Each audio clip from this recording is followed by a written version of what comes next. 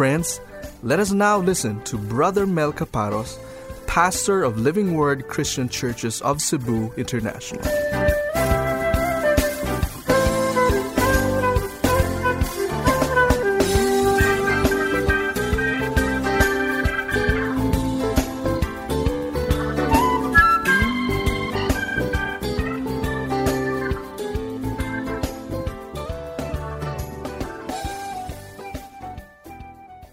I'd like to entitle this morning's sermon, Understanding the Full Meaning of Christmas.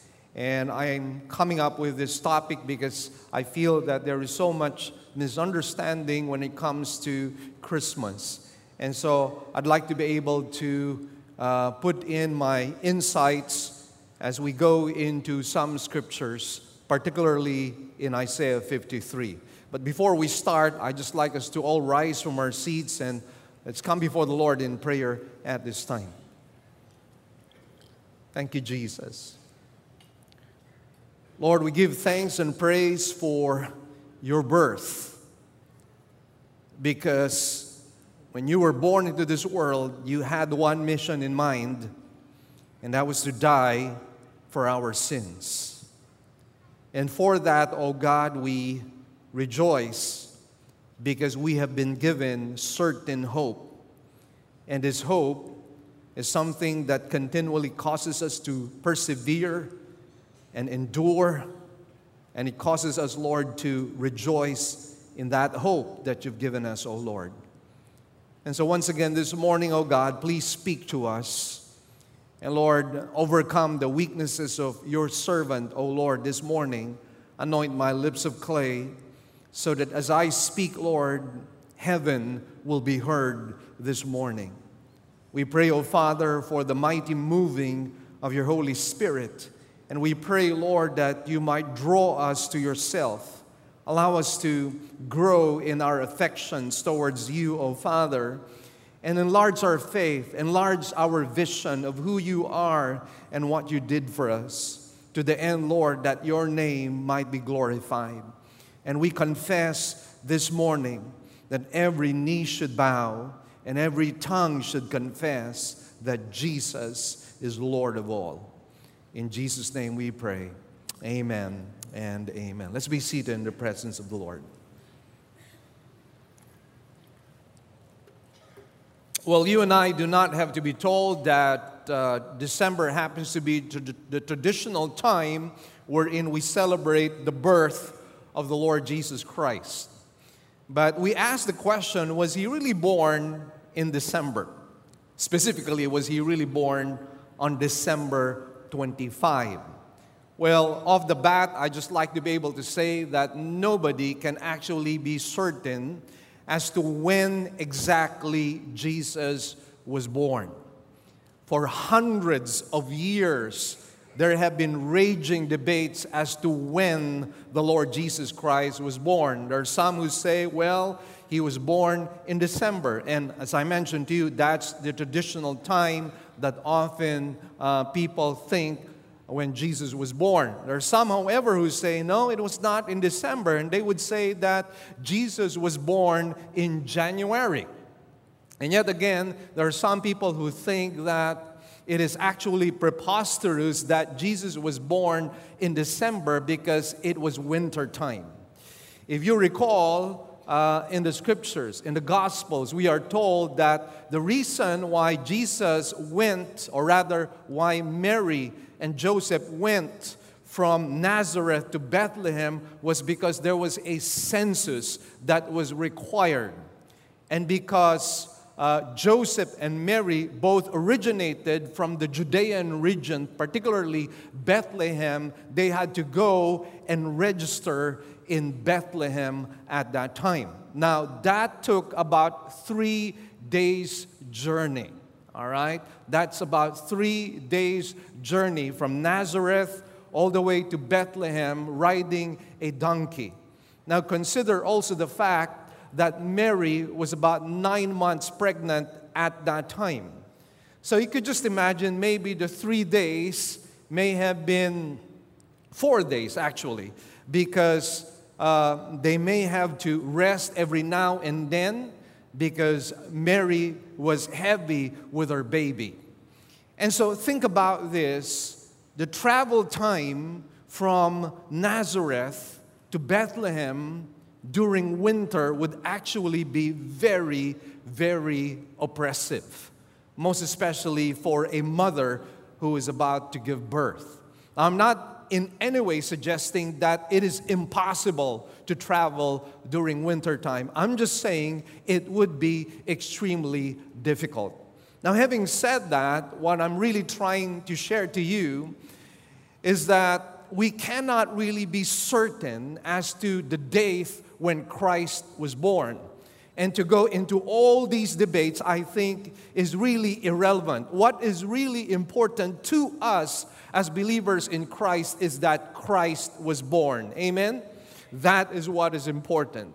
And so we rejoice in the birth of the Lord Jesus Christ because He was born to save us. And because of this reason, I think it is a good thing to celebrate the birth of Christ. Now, it doesn't have to be on December 25. In fact, as far as I am concerned, I think we should be celebrating Christmas every single day of our lives. Because Christmas actually talks about the gospel of Jesus Christ.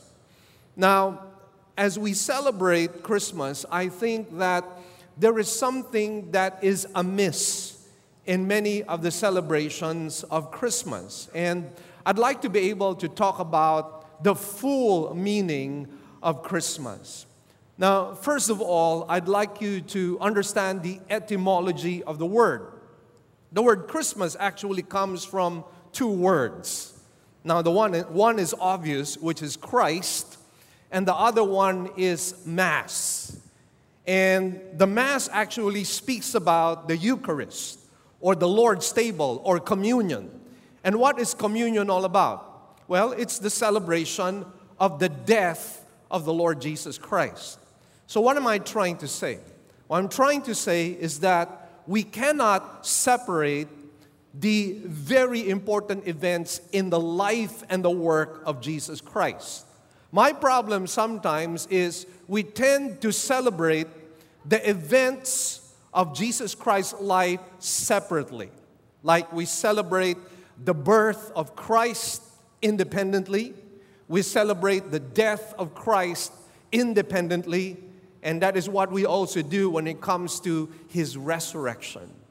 And I would like to submit to you, friends, that I think that that is somehow flawed because we need to be able to connect all of these events together to be able to fully celebrate in Christmas.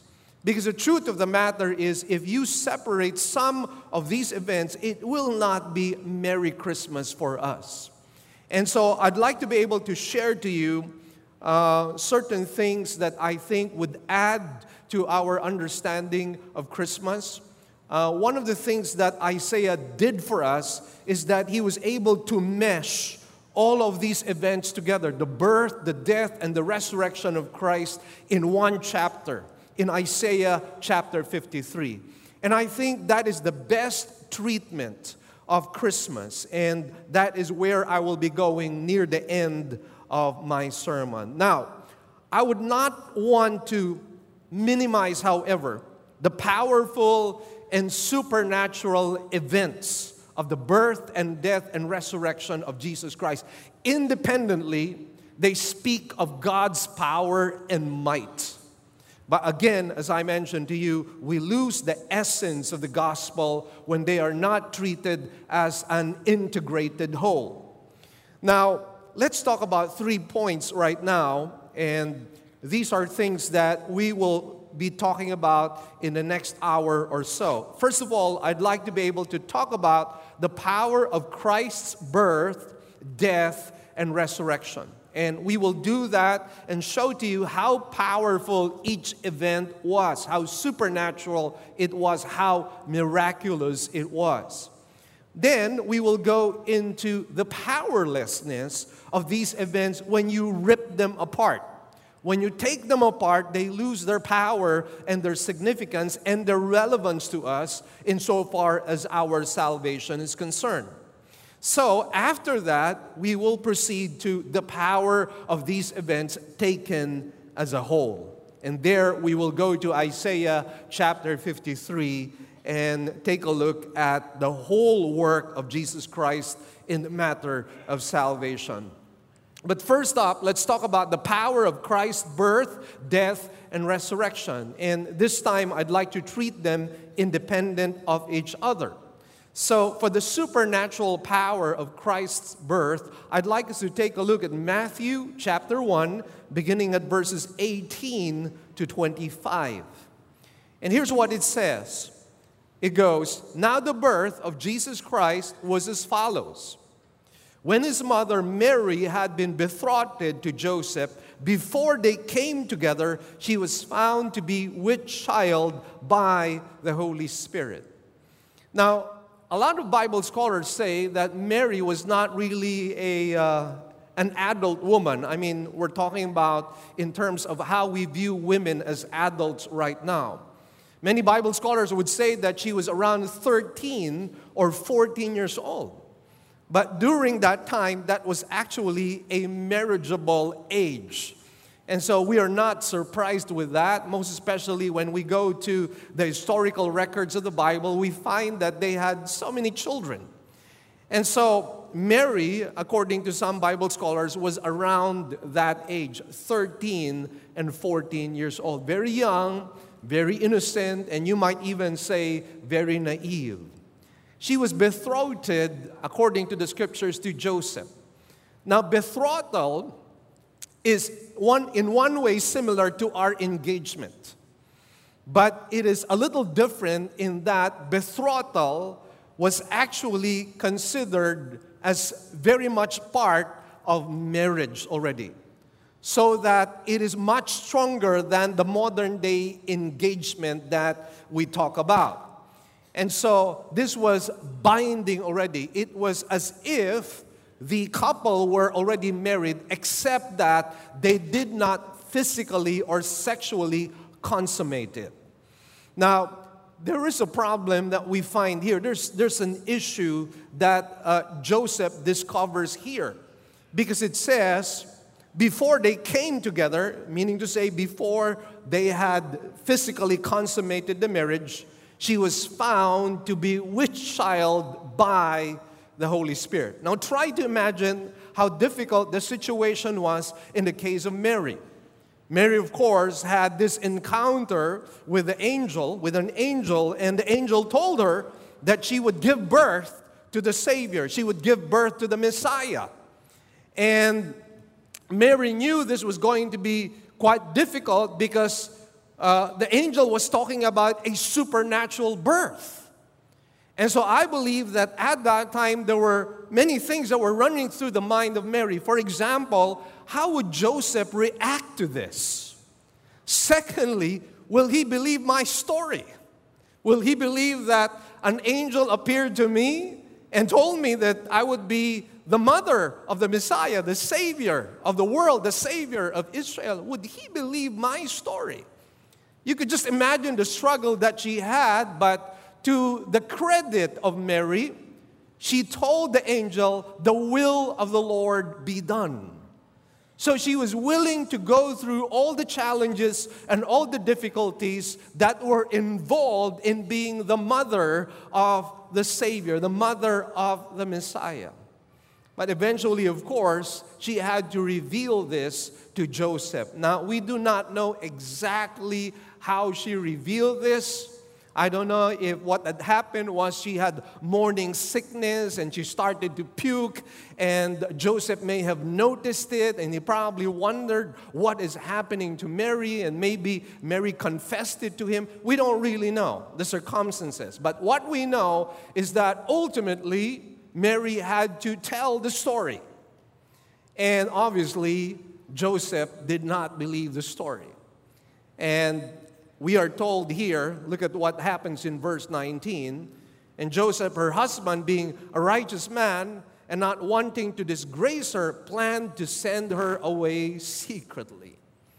So what may have happened here was Joseph was thinking during that conversation, Mary, you're telling me that you're going to have a child by the Holy Spirit and that you are the mother of the Messiah?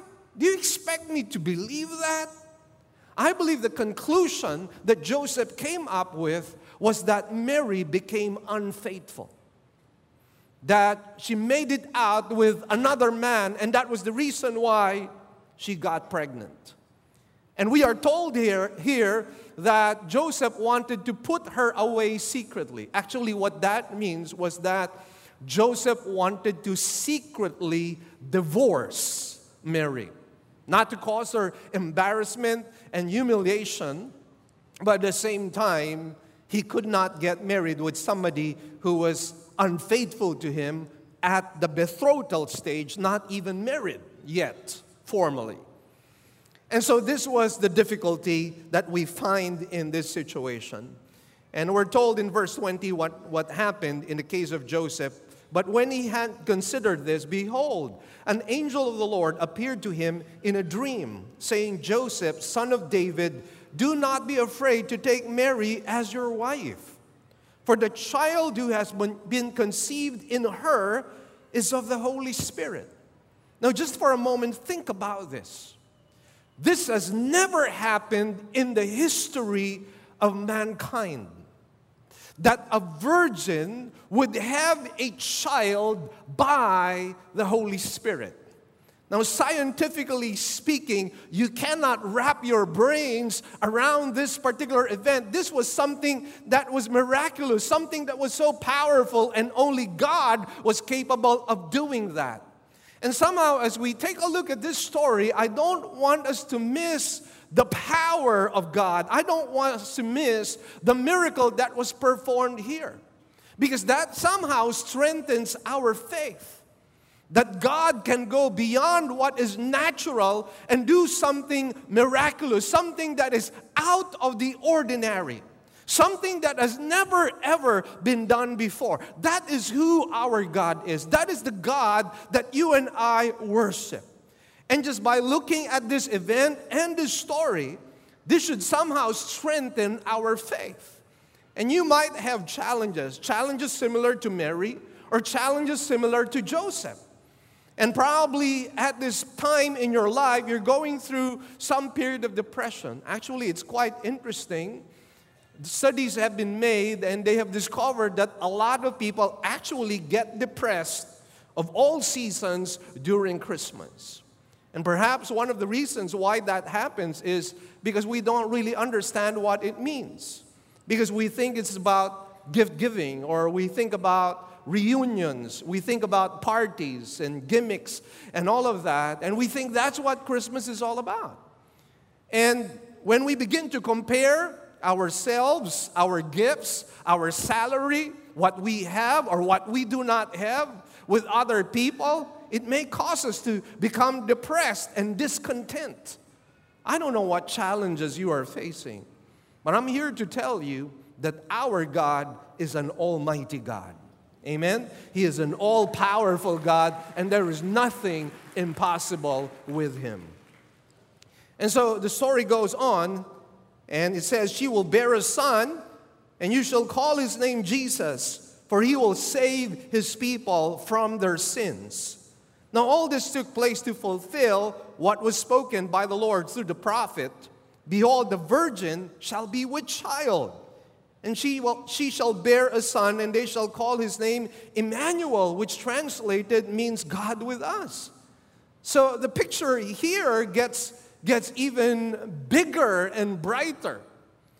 It becomes even more awesome when you begin to think about the fact that this baby was not just an ordinary baby. This baby happened to be God, the second person in the Blessed Trinity. The Son of God Himself would be incarnated. He would be born in the flesh. Again, something that never ever happened in the history of the world. That God would take on flesh. That God would become man. And that actually is very humbling on the part of God. And think about the fact Jesus was born in a manger. A manger, of course, is where animals feed themselves. We are told that there was no room in the inn. And I think that happened because all the people from all parts of Israel were going to Bethlehem to register for the census if they were born there. So obviously all the inns were filled up, and the only thing they could find was either a stable or a cave where Jesus was born, and there Jesus was placed in a manger. How humbling is that? That our Savior would be born in a manger. How humbling is that there is no room available for our Savior. And you and I know that God the Father, God the Son knew the exact circumstances by which Jesus would be born. And yet there are no complaints on the part of our Lord and Savior. Which tells us, by the way, that right at the onset, the mission of Jesus Christ was to serve. That's why we rejoice in our Savior, because He is not just a Savior, He is a servant King. And He came to serve. And that's exactly the picture that we get here. A humble servant being born in our midst. God Himself being born in our midst. What a very powerful story this is. And it says here, Joseph awoke from his sleep and did as the angel of the Lord commanded him and took Mary as his wife. So finally, he was convinced with Mary's story and they got married. Now here's the thing. Take a look at verse 25. It says, but Joseph kept her a virgin until she gave birth to a son, and he called his name Jesus. And so Mary gave birth to Jesus Christ as a virgin. Joseph did not touch her physically. But let me just tell you, that was not something that continued on, because what the Bible says is Joseph kept her a virgin until. So there's a time when this stopped, until she gave birth to a son. And then they physically consummated the marriage sexually, and they had children. That's the reason why in the Gospels we find that Jesus had half brothers and half sisters. So perish the thought that Mary was a perpetual virgin. She did not remain a virgin for all time. She was only a virgin until the birth of the Lord Jesus Christ. But think about the power of this event. Think about God breaking into the history of mankind and becoming part of us. What a wonderful story that is. I was actually very touched by what RJ shared at the beginning of his exhortation, when John Piper talked about this imaginary conversation between God the Father and God the Son. Remember, the Bible calls us enemies of God, right? The book of Romans tells that very clearly, that you and I are enemies of God. And the reason why we are enemies is because we have offended Him. We have offended His holiness. We have sinned against Him. And that's the reason why we are His enemies. And in this imaginary conversation between God the Father and God the Son, RJ was saying, and I think he was quoting John Piper, God the Father was saying, I have enemies on earth. I have people who have rebelled against me, who are apostates, people who are idolaters, people who are into immorality. They are my enemies. And then he turns to his son and he says, Son, I want you to go, be born on earth, and die for their sins. Think about the power of that mission. Here is God the Father with enemies all over the earth. Every single one of them is an enemy of God. And yet God sends His only begotten Son. For what reason? To die for His enemies. To die for their sins. Think about that. You and I were enemies of God. And yet God had decided that God had decided that Christ would come and die for our sins. That in itself is so powerful. It's very difficult to wrap your brains around that, most especially when we consider how we normally respond and react to our enemies. This is not how God reacts. And this is to show to us how transcendent God is. His love is transcendent. His forgiveness is transcendent. His holiness, His justice is transcendent. Everything about God is so beyond us. And yet, we as puny, tiny beings are still recipients of the manifold grace of God. What a wonderful story Christmas is. Now let's talk about not only the birth of Christ, let's talk about the supernatural power of God when He died. Talking about Jesus Christ. Let's take a look at John chapter 10, please, and verses 17 and 18. It says, "For this reason the Father loves me, because I lay down my life so that I may take it again. No one has taken it away from me, but I lay it down on my own initiative. I have authority to lay it down, and I have authority to take it up again. This commandment I received from my Father." Now, some people actually miss out on what this is really trying to say. What this is saying actually in verses 17 to 18 is that the death of Jesus Christ was actually supernatural. It was miraculous. And why do we say that? Is dying supposed to be miraculous? We all die. There's nothing miraculous about dying in this world. Well, we forget the nature of Christ. He's not like us. You know the reason why we die? The reason why we die is because we're sinners.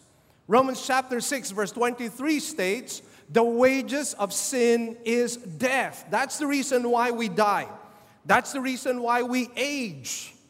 That's the reason why we will be buried 6 feet below the ground, unless, of course, the rapture takes place in our generation. But the fact is, nobody is exempted from death, and the fact that you and I die means only one thing: we're sinners. Now, that is not who Jesus is. Jesus was perfect. Pilate recognized that He was innocent, that He was not guilty. Everybody else recognized that He was innocent, that He was sinless. God the Father Himself proclaimed in the baptism of Jesus Christ, "Behold, this is my beloved Son, in whom I am well pleased." And Jesus Himself said that the Father is pleased with me because I do the will of the Father.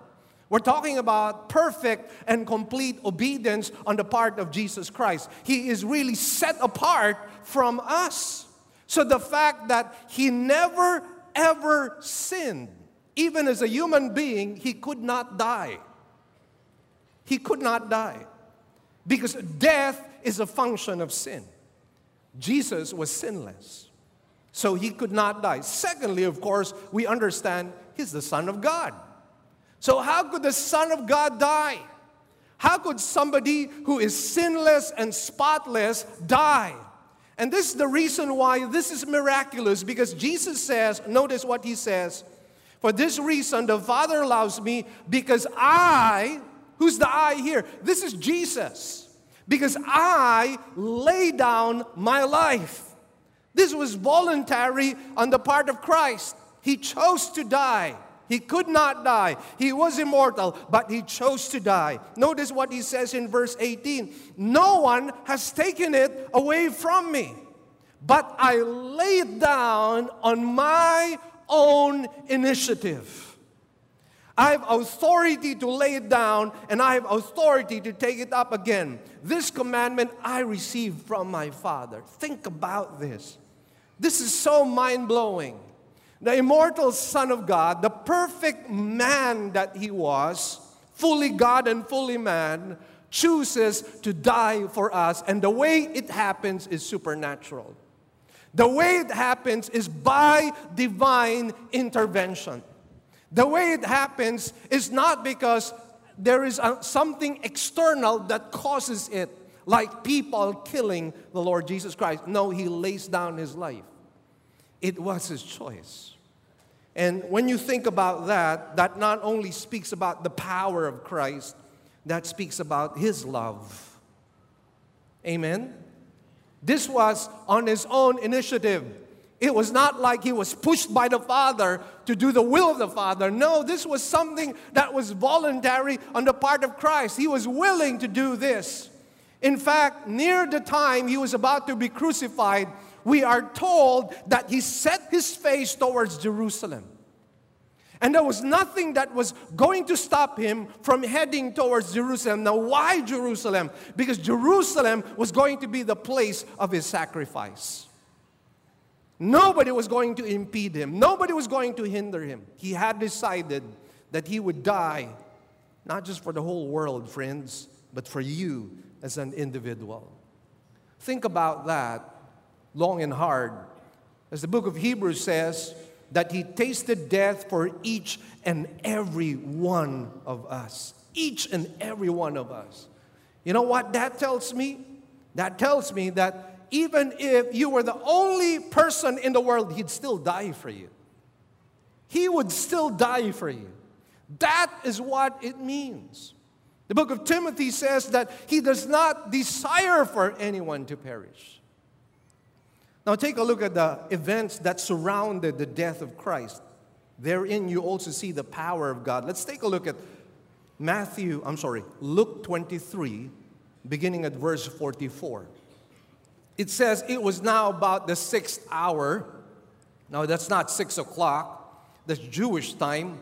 That's lunchtime. That's 12 o'clock. All right? I want you to have this perspective. Now, it was about the 6th hour, 12 o'clock, our time, and darkness fell over the whole land until the 9th hour. That's 3 p.m. So we're talking about 3 hours of darkness. When Christ was crucified, when He died, all of a sudden, that place in Jerusalem became totally dark for 3 long hours. It was as if God was making a statement at that time.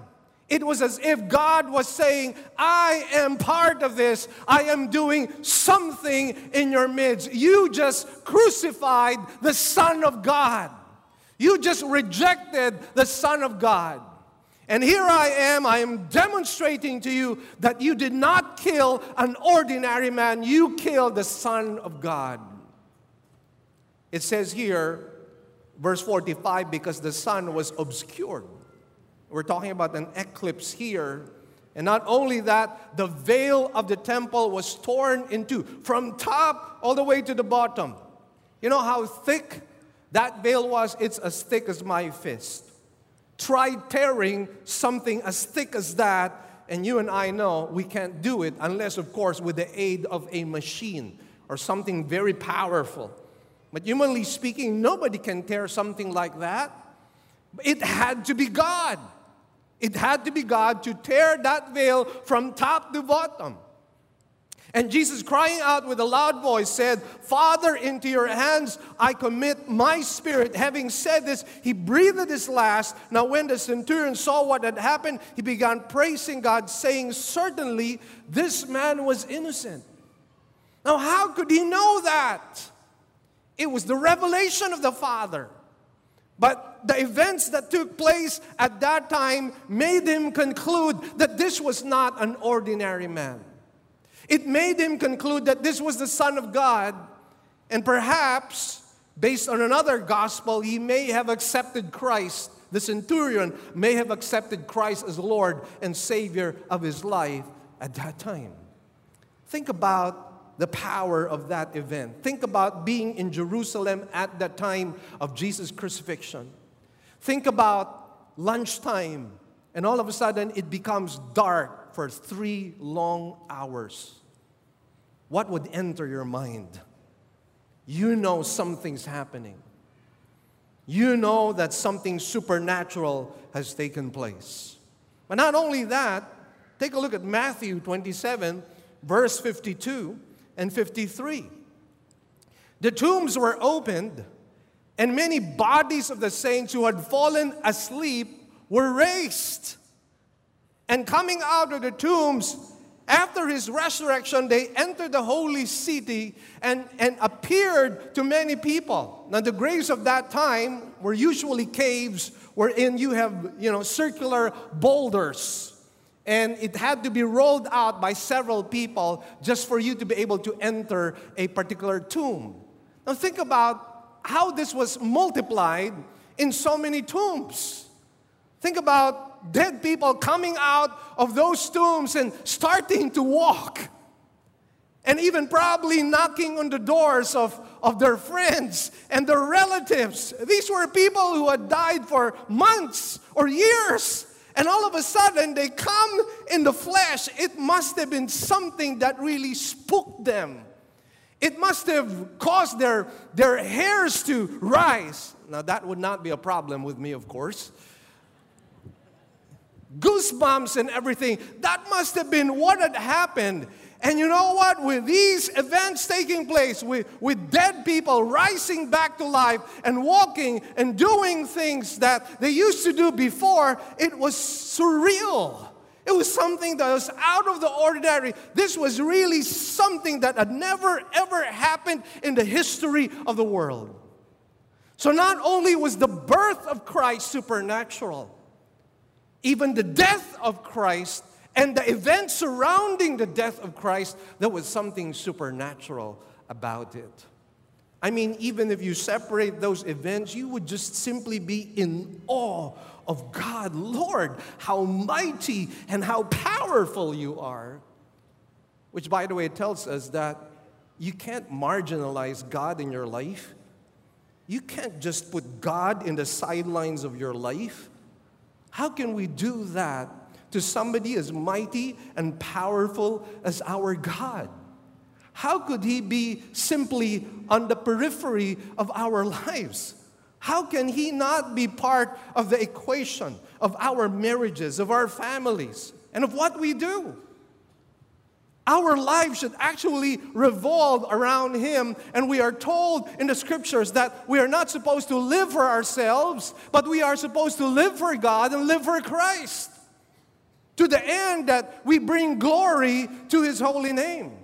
Now, that doesn't mean that we stop the clock and stop what we're doing and stop our jobs. No, we go about our daily living, but with the consciousness and awareness that there is a mighty and all-powerful God who watches over us and who is deeply concerned about how we live our lives, who desires that we become well-pleasing and that we honor and glorify His holy name.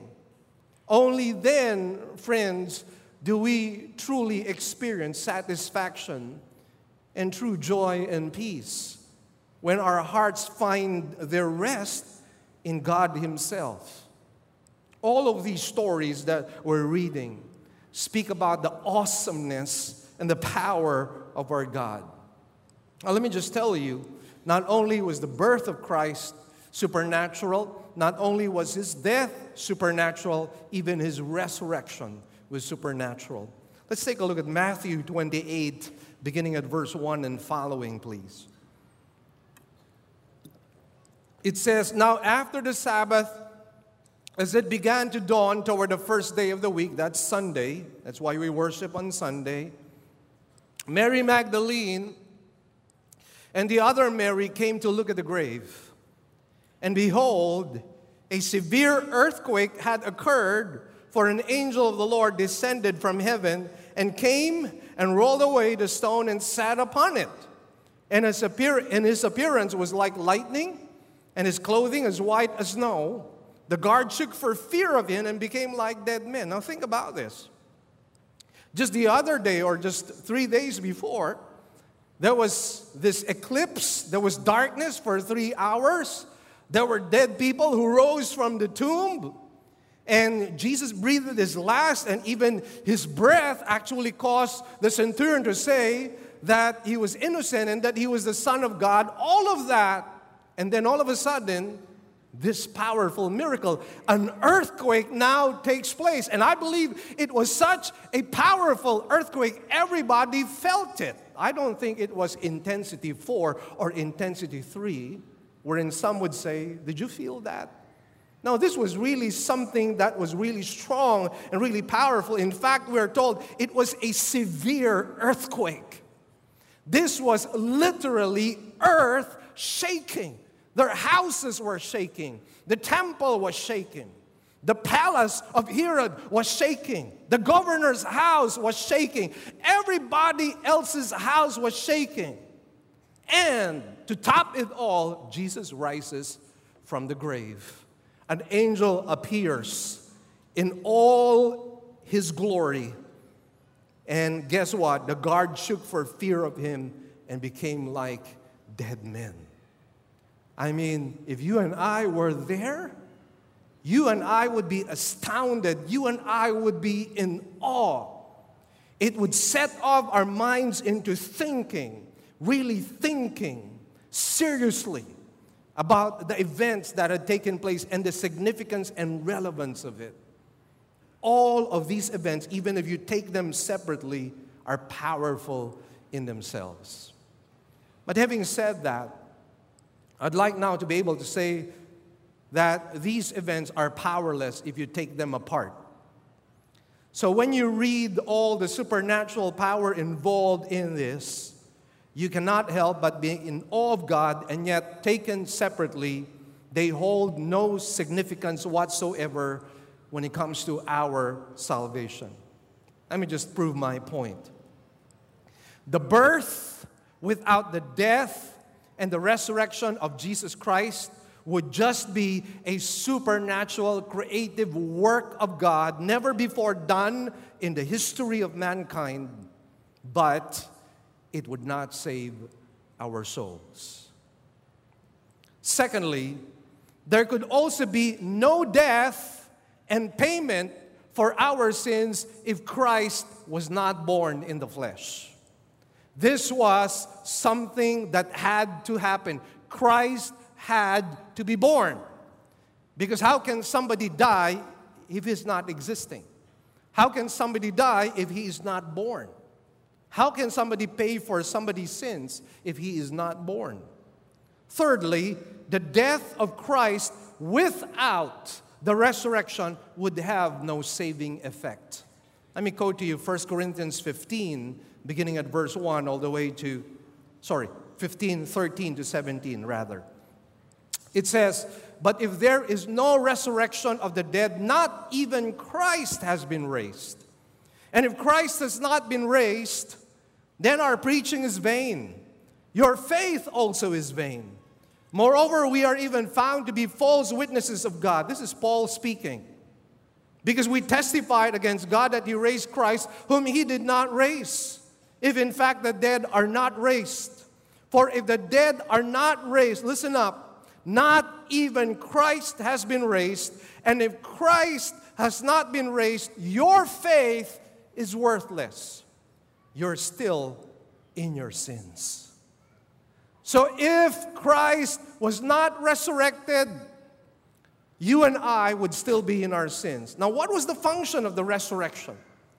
The function of the resurrection is validating the death of Christ as having paid for our sins. In the same way that when you go to a restaurant, how do you prove that you've paid? When the waiter goes to you and once again asks you to pay for the bill that you've already paid for, what do? What do you present to the waiter? You present a receipt. And you tell that person, "Don't double charge me. Don't charge me again because I'm paid up." And the proof of that is this receipt. And the resurrection of Jesus Christ, brothers and sisters, is our receipt. When Satan confronts us and condemns us, he is called the accuser of the brethren. And many times he talks to us and brings us down, and he talks dirty against us. And he tells us how dirty, how filthy, how ugly, how perverse, and how wicked, and how unfaithful we are. He talks to us about our sins even after we have confessed Christ as Lord and Savior. He makes us doubt our salvation. But friends, you know what? All we need to do is show the receipt to His face and say, my Savior has paid it all. Amen? My Savior has paid it all. I'm free. I'm going to heaven. Not because I deserve it. Not because I'm sinless. But because my Savior imputed His righteousness on me. And the receipt of that is His resurrection. Fourth, of necessity, there can be no real resurrection if there is no real death. Now, some would say, well, that's only logical. Well, the interesting thing is that 30 years after the death of Jesus Christ, there were some people who were actually teaching that Jesus did not really die, that He did not even come in the flesh. They were teaching that the one who supposedly died on the cross, or Christ dying on the cross, was really just an illusion. Because Christ was never really born and He never really died. And friends, let me just say this. There can be no real resurrection if there is no real death. Jesus died, and He died for our sins. So the only conclusion I can come up with here is that the birth and the resurrection of Christ need to be meshed together. The birth, the death, and the resurrection need to be meshed together. And this is what Isaiah does for us. And he does it so powerfully, obviously with the help and aid of the Holy Spirit. So we see that in Isaiah 53. So now let's take the power of these events taken as a whole. And so let's talk about the birth of Christ, which Isaiah 53 talks about. It says here, verse 2. By the way, think about this. Isaiah wrote this hundreds of years even before Jesus Christ came. And notice how accurate this all is. Confirming to one and all that Christ indeed is the promised Savior and Messiah. But let's look at the birth first of all. Verse 2 reads, "For He grew up before Him like a tender shoot, and like a root out of parched ground." And what does that speak of? That speaks about the birth of Christ. The picture we are given here is of a tender shoot. And in our recent trip to Israel, we were shown how an olive tree is able to survive for thousands of years. It's a very sturdy and strong tree. It can survive seasons of no rain, and yet it could still survive. And one of the things that you will discover with olive trees, sometimes there are shoots that come out of the root to form another tree. All right? And notice what it says here. It comes out of parched ground, dry ground. And basically, if you go to Israel, there's a lot of parched ground there. And if you think about the situation during the time of Jesus Christ, the situation was parched, so to speak. They were under the Roman Empire. The Roman Empire was heavily taxing the Jews, and most of them were in deep poverty. A lot of them were losing hope. A lot of them were desperate. But during this dark time in the history of Israel, a shoot comes out. A baby is born, and that is Jesus Christ. And it says here, He has no stately form or majesty that we should look upon Him, nor appearance that we should be attracted to Him. Isn't that interesting? Not only was Jesus born in humble circumstances, He had a humble appearance. Practically almost all the kings of Israel were handsome men. We are told in the scriptures that Saul was handsome, and that he was head and shoulders above all the rest of the men in Israel. We are told that David was handsome. We are told that Solomon was handsome as well. And so we have a lot of kings who were stately and majestic in appearance, but not Jesus. He was ordinary. Very ordinary, that it says he has no stately form or majesty that we should look upon him, nor appearance that we should be attracted to him. Jesus chose to be born with a humble appearance. And so we thank God he was born in our midst to serve us. Let's talk about his death, which Isaiah talks about. Look at verse 3, and here's what it says.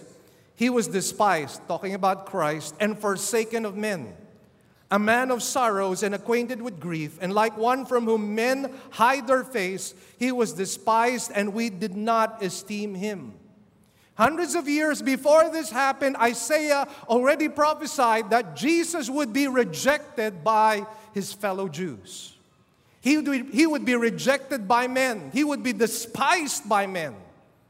Isaiah accurately tells us exactly what is going to happen hundreds of years later. Then it says in verse 4, and this is what was his mission. Surely our griefs he himself bore, and our sorrows he carried. Yet we ourselves esteemed him stricken, smitten of God, and afflicted. Now, this is something I'd like to point out. And one of the reasons for the Nazi Holocaust, and this is according to our Israeli tour guide, and I've read up some material that basically states the same thing. To a certain extent, Martin Luther was, I would say, guilty of anti-Semitism to a certain extent. But it was carried long and far by other people. That's why Moti, our tourist guide, was saying, one of the reasons why they were killing us is because they said we killed Jesus. The question is, did they kill Jesus? Technically speaking, it was not the Jews that killed Jesus Christ, it was the Roman soldiers. They were the ones who killed Jesus Christ. Now, does that excuse or exonerate the Jews? No, because they handed him over. And friends, if you really think about it from a broader perspective, the truth of the matter is you killed Jesus. The truth of the matter is I killed Jesus. Why? Because the wages of sin is death. Somebody had to die in our place, and it was our very sins that put Jesus on the cross. But aside from that, we have to be reminded that this was the will of God. Notice what it says here, smitten of God. This was the plan of God after all. That's why I really, really like the exhortation of RJ right at the very beginning in this imaginary dialogue between God the Father and God the Son. God the Father saying, I have so many enemies and I'm sending you to die for them. Think about that.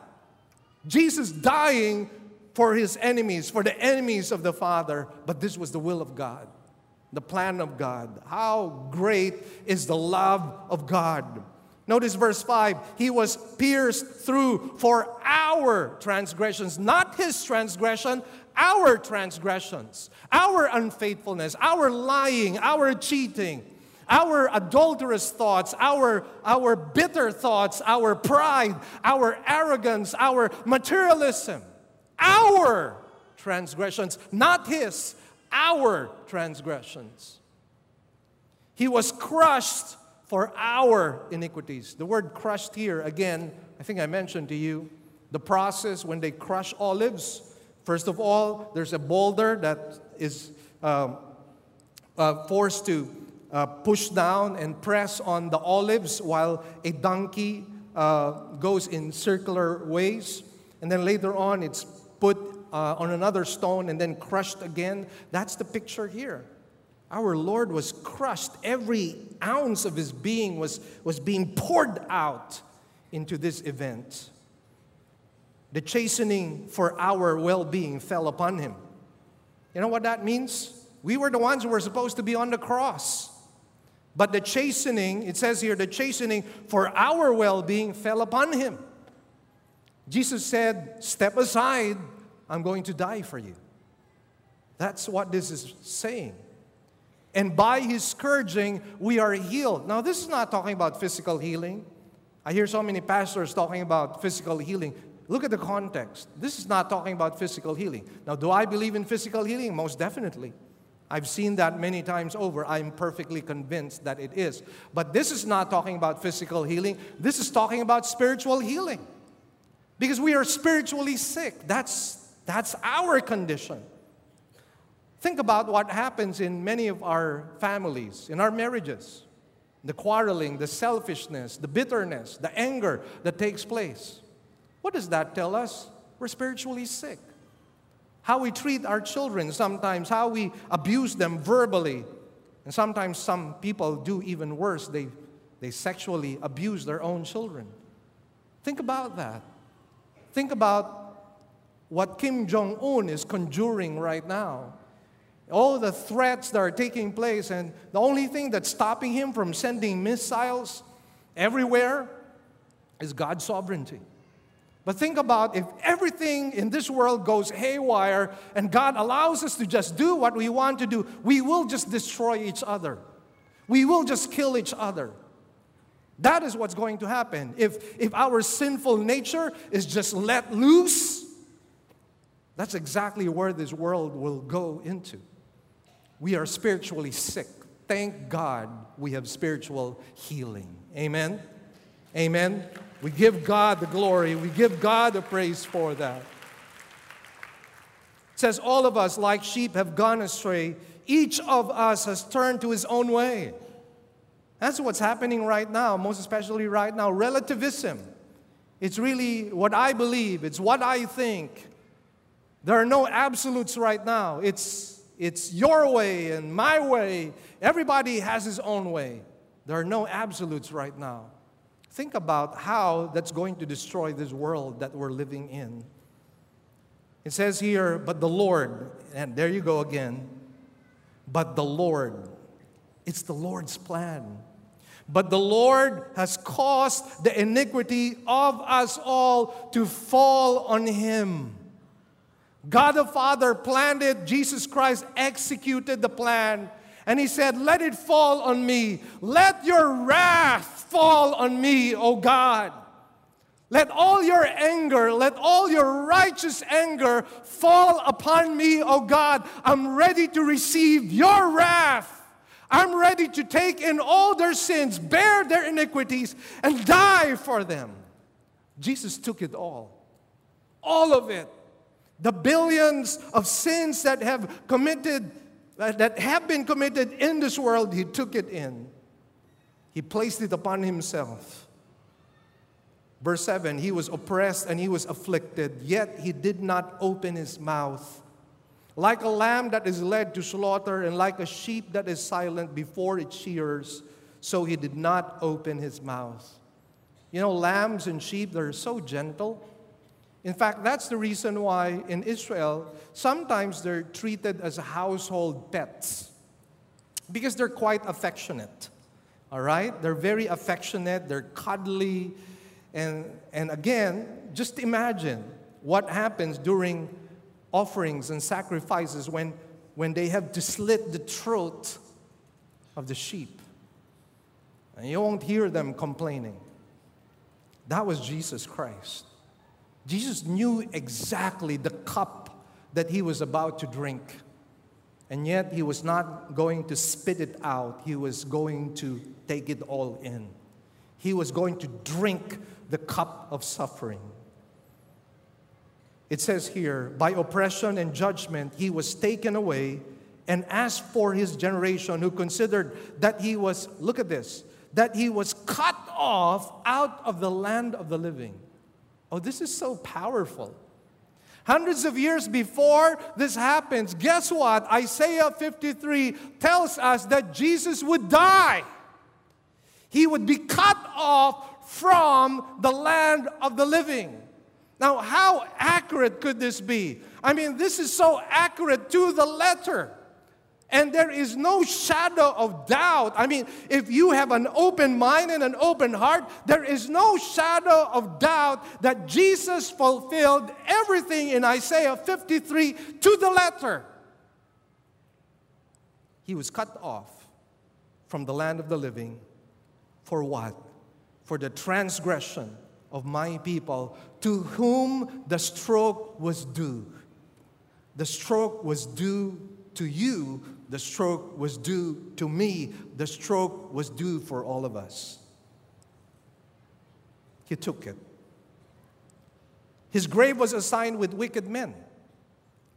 Who was Jesus with when he was nailed to the cross? He was with two what?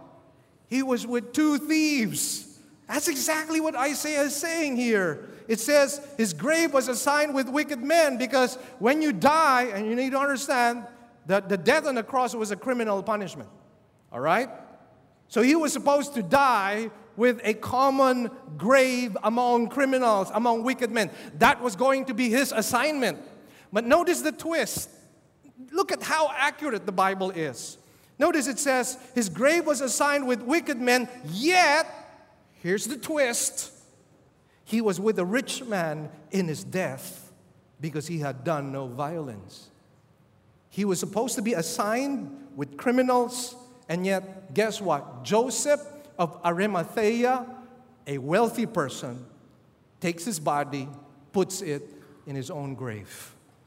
How accurate the Word of God is.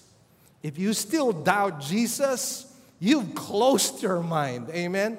This is so clear. It is as clear and as bright as day. This is talking about Jesus, and Jesus fulfilled everything to the letter. Hallelujah. And that's why when you study this, your faith just grows. Amen? Your faith is just strengthened, and you're inspired. That you're not worshiping a false God. You're worshiping the one and only true God. But not only did Isaiah prophesy about the birth and the death of Christ, he prophesied about his resurrection. All in one chapter. Look at verse 10, please. But the Lord was pleased, again, the Lord, God's will. The Lord was pleased to crush him, putting him to grief, if he would render him as a guilt offering. Now, does this sound familiar to you? Remember, in the Levitical law, they made guilt offerings for sins that they committed. Jesus became our guilt offering. It says here, look at this. He will see his offspring. That's talking about his spiritual children. And then he will prolong his days. Now, think about this. Isaiah just prophesied that he would be cut off, and then in verse 10, he says he will prolong his days. So what do you think Isaiah was talking about? He is talking about the resurrection of Jesus Christ. Amen? All in one chapter. All the powerful events that you and I were talking about, Isaiah prophesied. Our Jesus will rise from the grave. And Jesus knew it, and he told them, on the third day, I will rise again. And on the third day, he rose again. Amen? And he's seated at the right hand of the Father. It says, as a result of the anguish of his soul, he will see it and be satisfied. By his knowledge, the righteous one, my servant, will justify the many. He will justify the many, just as if you have not sinned. Declared innocent. Declared not guilty. That is the verdict for those who accept Jesus Christ as their personal Lord and Savior. He will justify the many as he will bear their iniquities. Verse 12 speaks about his exaltation. Therefore, I will allot him a portion with the great, and he will divide the booty with the strong, because he poured out himself to death and was numbered with the transgressors, yet he himself bore the sin of many and interceded for the transgressors. What does verse 12 talk about? It talks about His exaltation. Philippians chapter 2 says, every knee shall bow and every tongue shall confess that Jesus is Lord of all. Amen? Jesus is worthy to be exalted. So only when you take these powerful events, the birth, the death, and the resurrection, only when you pull them together does it really hold meaning for our salvation. Because if it was just the birth of Christ, it's not Merry Christmas. If it's just the death of Christ, it's not going to be Merry Christmas. If it's just the resurrection, it's not going to be Merry Christmas. It will merely be an illusion if you separate it from His birth and His death. We have a Merry Christmas. Why? Because thank God Christ was born. Thank God Christ died. And thank God Christ rose again. That's why we have a Merry Christmas. Amen? Merry Christmas. And remember this, Merry Christmas is not December 25. It's every single day of our lives. Amen? It's Merry Christmas to us. Give the Lord a big hand, please. Give Him a big hand. Hallelujah. Hallelujah. Bless the Lord. Let's pray. Our Heavenly Father, we thank You and bless You for this wonderful time You've given us, oh God, to just remember You. Sometimes with the hustle and bustle of all the activities during Christmas, we forget the single most important person and work that we are supposed to celebrate, and that is You and what You did for us. So, Father, warm our hearts. Let it grow in its affection towards You, O Lord, as we see a mighty Savior, a mighty King who serves us all and who died for our sins. Lord, we rejoice in all of Your goodness and in all of Your love. We thank You, O God, that Christmas to us is not one day in a month, but Lord, it is every single day of our lives as we celebrate Your birth, Your death, and Your resurrection. May we keep that in our minds and in our hearts, even as we go about with our activities, our parties, our reunions, our time together with friends. Lord, may we celebrate You because You deserve it all.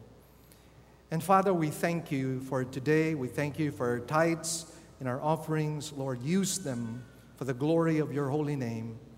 And Lord, we pray that You might bless and prosper us, not because we want to be greedy people. Lord, we just want to bless You even more. In Jesus' blessed name we pray. Amen and amen.